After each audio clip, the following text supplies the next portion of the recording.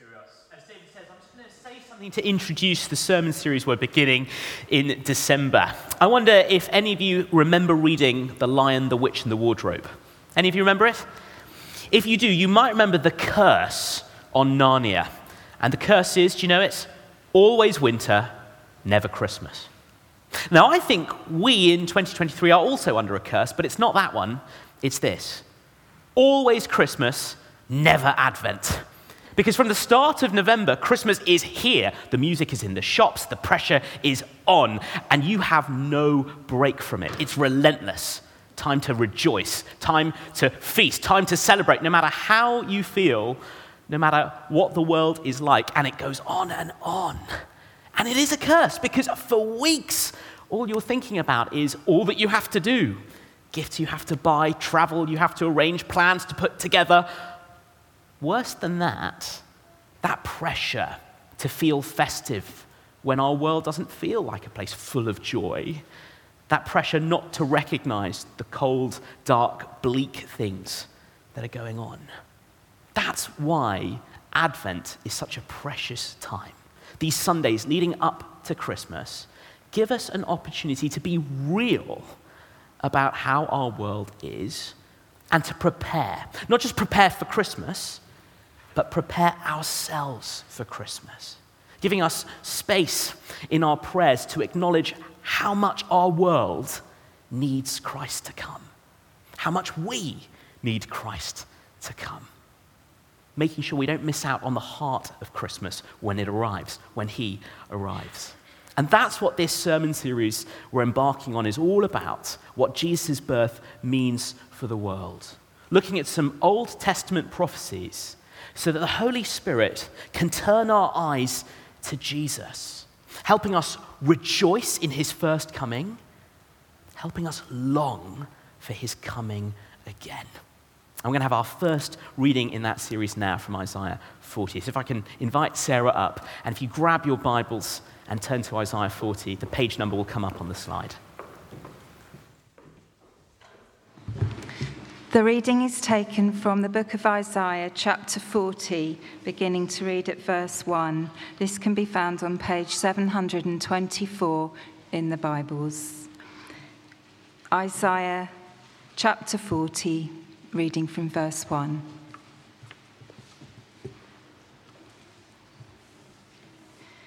Comfort, comfort my people, says your God.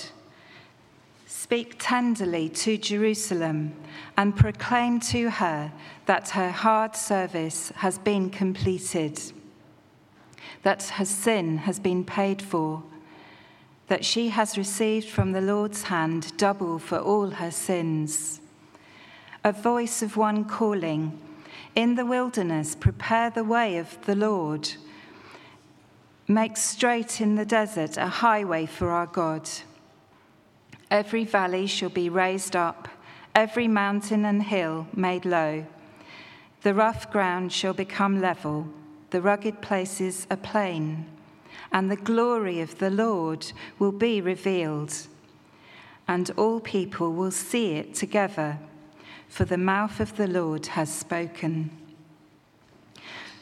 A voice says, "Cry out." And I said, "What shall I cry?" All people are like grass, and all their faithfulness is like the flowers of the field. The grass withers and the flowers fall, because the breath of the Lord blows on them. Surely the people are grass. The grass withers and the flowers fall, but the word of our God endures forever. You who bring good news to Zion, go up on a high mountain. You who bring good news to Jerusalem, lift up your voice with a shout. Lift it up, do not be afraid. Say to the towns of Judah, here is your God. See, the sovereign Lord comes with power, and he rules with a mighty arm. See, his reward is with him, and his recompense accompanies him. He tends his flock like a shepherd. He gathers the lambs in his arms and carries them close to his heart. He gently leads those that have young. This is the word of the Lord. Thanks be to God.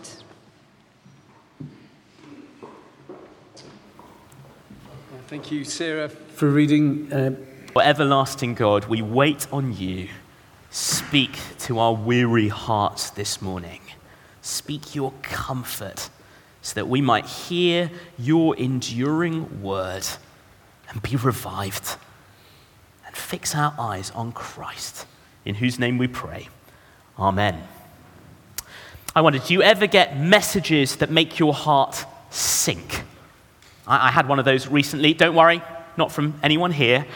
But I opened up my email inbox and it was a message from them. And I thought to myself, oh no, what have I done to upset them now? And I thought to myself, how long can I avoid opening this email to find out?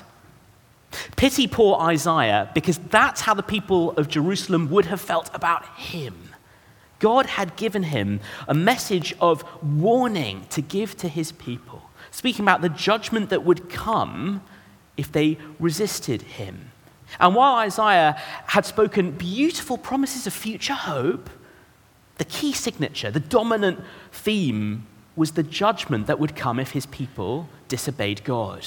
And he does that, and it builds all the way to chapter 39. If you look down at it now, with this terrible news that because of the disobedience of the people, the king in David's line and the people of Judah with him would be taken into exile in Babylon.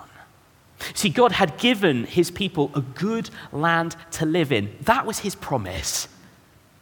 But he also promised that if they disobeyed him and kept disobeying him, they would be led out into exile, taken out of the land. And it's difficult to overstate how terrible this exile would be for them. It was like a death sentence for Israel. No longer in the land of promise, no longer with a temple where they could worship God, no longer under a king so they could flourish in God's promises. That was the message God gave Isaiah for the people, a message of warning and judgment. And that makes chapter 40, which we've just heard from, the most wonderful gear shift in Isaiah's ministry. Isaiah now speaks centuries ahead and gives a message of comfort from God for his people. Comfort to gladden their hearts and ours this morning. What is that message of comfort? I have one big thing to see this morning. We'll break it down. First, the message is your exile is over. Your exile is over. If you were to flip on in your Bible to the book of Lamentations, you'd see a book talking about the horror of the destruction of Jerusalem. And in chapter 1, we hear repeated that this city, and it's talked about as a widow, has no one to comfort her. There's no one to comfort her. But look down at verse 1. That is exactly what Isaiah is given to do. Comfort my people, says your God. This is comfort in what he says, but also how he says it. Verse 2, speak tenderly to Jerusalem and proclaim to her that her hard service has been completed, her sin paid for. And that is remarkable, because the exile was a mess entirely of Israel's own making. God had warned them again and again, and they had disobeyed him again and again. So this message of comfort is beyond anything they deserved, anything they could have hoped for. It's God's declaration that they were no longer under condemnation, but that he would step in to forgive them. And then verses 3 to 5, we read about a highway being prepared. Now, I know that in Cambridge, roadworks are the opposite of good news, but this would have filled the exiles with joy. You have to imagine them in Babylon, having to watch lots of triumphal processions, seeing the victorious Babylonians carrying their pagan gods, a constant reminder that they were defeated people. So this promise in verses 3 to 5 is God's promise that he would vindicate them, that one day they would see the ultimate triumphal procession, God himself coming through the wilderness, just like he did when he rescued them out of Egypt in the Exodus. And just like in the Exodus, this triumph would be in full view of all the nations, would be a triumph over all of their pagan gods. Verse 5, the glory of the Lord will be revealed, and all people will see it together. Why? For the mouth of the Lord has spoken. That's why you can trust this promise.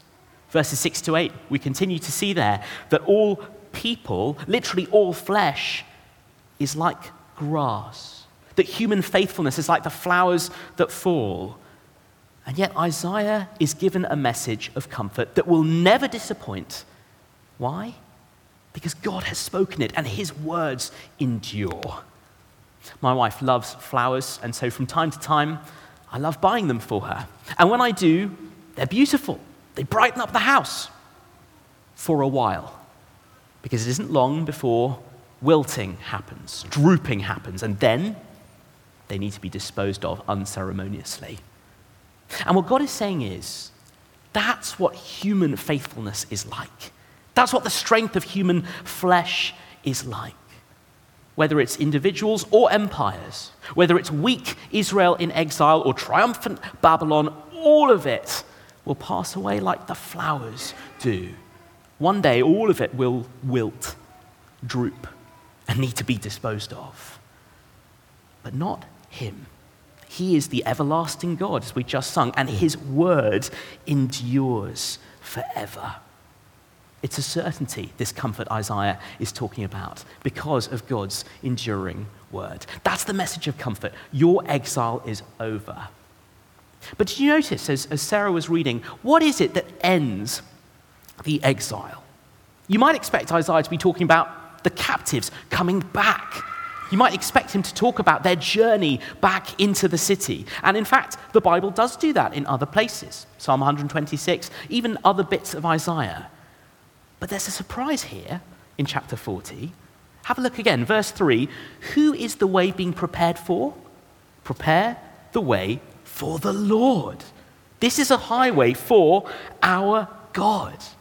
This is the message of comfort. Your exile is over because God is returning. That's the thing that will end their exile. Have a look at verse 9. There's good news there to be proclaimed, but the good news isn't, look, here they come back out of Babylon. It's, here is your God. Verse 10, see, the sovereign Lord comes with power. That's the message of comfort. Not that the exiles are returning, but God is returning to come to be with them. And if you had to distill Isaiah's good news down, you could do much worse than verse 9. Here is your God. Perhaps you could translate it, behold your God, look at him.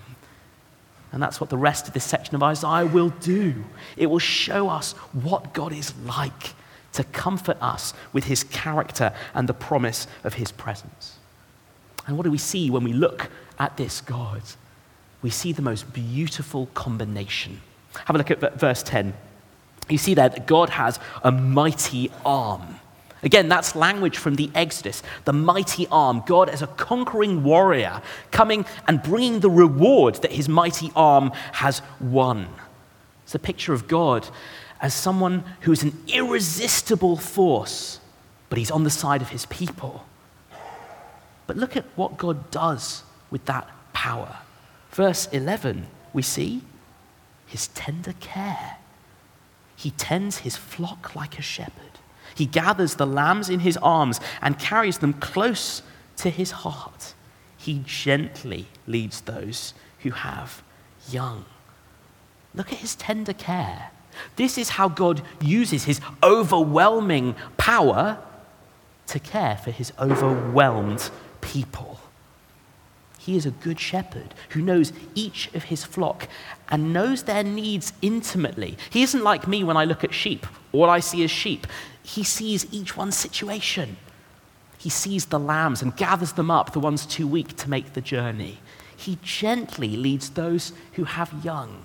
A very precious promise for those with little children and for those of us who know new parents to pray for. His gentle leading. This God coming with the perfect combination. His mighty arm holds us close to his heart. Do you notice that? Verse 10, he rules with a mighty arm. Verse 11, he gathers the lambs in his arms and carries them close to his heart. If this God is coming back, that is good news. Verse 9, good news worth shouting about. Your exile is over because God is returning. And that's why this message of comfort has been so precious for so long. Isaiah was not just given a word for that one period of Bible history for Israel in exile, but one that God's people would never stop needing to hear. Here's the thing, even after 70 years in Babylon were over, even after the people got back to the land, even after the temple was rebuilt and the city walls had gone up, they still needed to hear this message of comfort.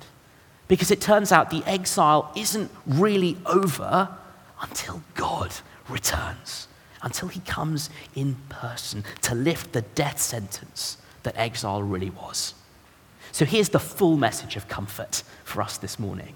Your exile is over because God is returning and he has come in Jesus. He's come in Jesus. Perhaps you're aware, but all four gospel writers come to these words in Isaiah 40 when they start talking about the story of Jesus. Because all of them recognize that Jesus is God coming in person to end our exile. Not just Israel's temporary exile from the land, but our exile, humanity's exile from God. The way our rejection of him has left us separated from him, cut off from the comfort of his presence. And that's why we need this word of comfort this morning, to see that that is who Jesus is. That's why the gospel writers started here, because if you have Isaiah 40 open and you look at Jesus, it's crystal clear, here is your God. That's why if you look down at verse 3, it's a bit of a mystery. What is this voice calling? Who might that be? But the gospel writers knew. John the Baptist in the wilderness preparing the way for the Lord by calling for repentance, preparing the way for God. And who is it that follows John the Baptist's proclamation? Jesus, God coming to us. Look again at these verses and see how Jesus brings everything Isaiah was talking about. Verses 1 to 2, Jesus brings the comfort of sin forgiven. And he can do that because on the cross as he dies, he says, it is finished. All of our sin paid for in full. In Jesus, we really have received from the Lord's hand double for all our sins. Double in the sense that the debt of our sin has its double, its exact match in what Jesus offers in his death. Comfort of forgiveness. Verses 3 to 5, Jesus shows his glory for the world to see.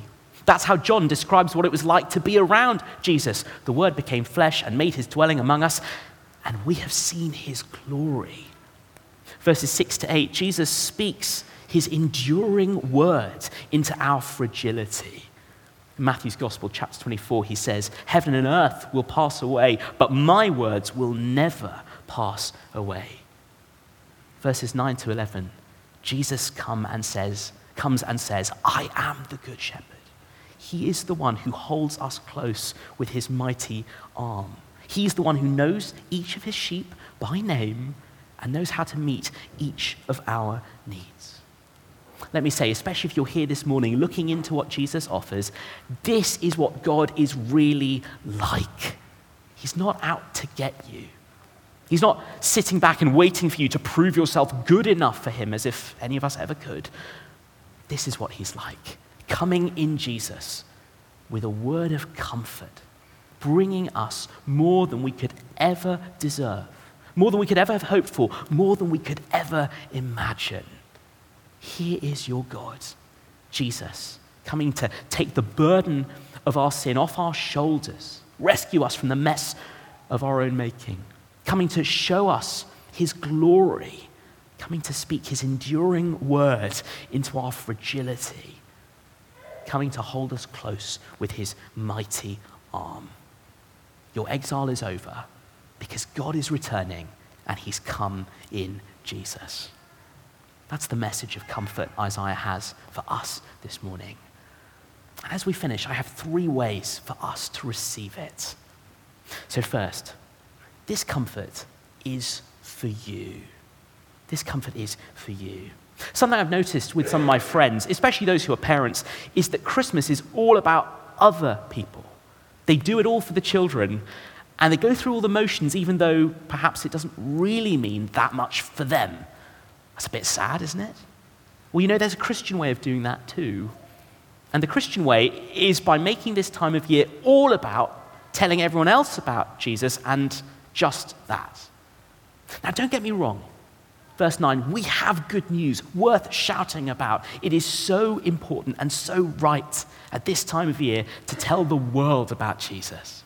So if you can, please come back at 5 p.m. Richard Newman will be back in these verses, helping us make the most of the opportunity to speak of Jesus to others. But as excited as we must be about that, let's not forget that this comfort is for you. How can we share this good news with anyone else if we aren't believing it for ourselves? What a tragedy it would be to try to pass on comfort that we ourselves haven't received. However you're feeling this morning, this comfort is for you. If you're here as a Pathfinder or part of Grafted, can I say this comfort is for you? What Jesus offers isn't just for your parents or whoever you came with, for you. This Advent, in the next few weeks, why not receive that comfort for yourself? Just wave this again. We've been doing it as a family. Loads of these devotionals by J.C. Ryle at the back. They're only £1 and they're brilliant. A good opportunity to receive that comfort for yourself. This comfort is for you. Second, this comfort is in him. There are so many good things we get when we trust in Jesus, aren't there? And this chapter highlights some of them. The comfort of sins forgiven. Insight into how the world really is as we hear God's enduring word. Purpose as we share good news and God gives us that amazing message. They're wonderful blessings. But the best thing we get as we trust in Jesus is Jesus. It's him. The comfort is in him. And all those other things are only blessings if we have him. Without him, none of them are really ours. But with him, they're ours forever, and they're just the beginning. This comfort is in him. This Advent, don't just get busy about what Christmas might mean, and don't just get excited about the things Jesus brings, good as they are. Get excited about him. Rejoice in receiving not just gifts, but the giver. This comfort is in him. And finally, this comfort is sure to come. It's sure to come. So much of what Isaiah speaks of is already ours, but much of it is not yet here. Yes, today, through the Holy Spirit, the eyes of our hearts are open to see Jesus' glory. But when he comes again, every eye will see his glory. No one will miss it. Yes, today, through the Holy Spirit, we experience Jesus' care as our good shepherd. But when he comes again, he will hold us close to his heart and never let us go. That's what we're waiting for. This comfort is sure to come.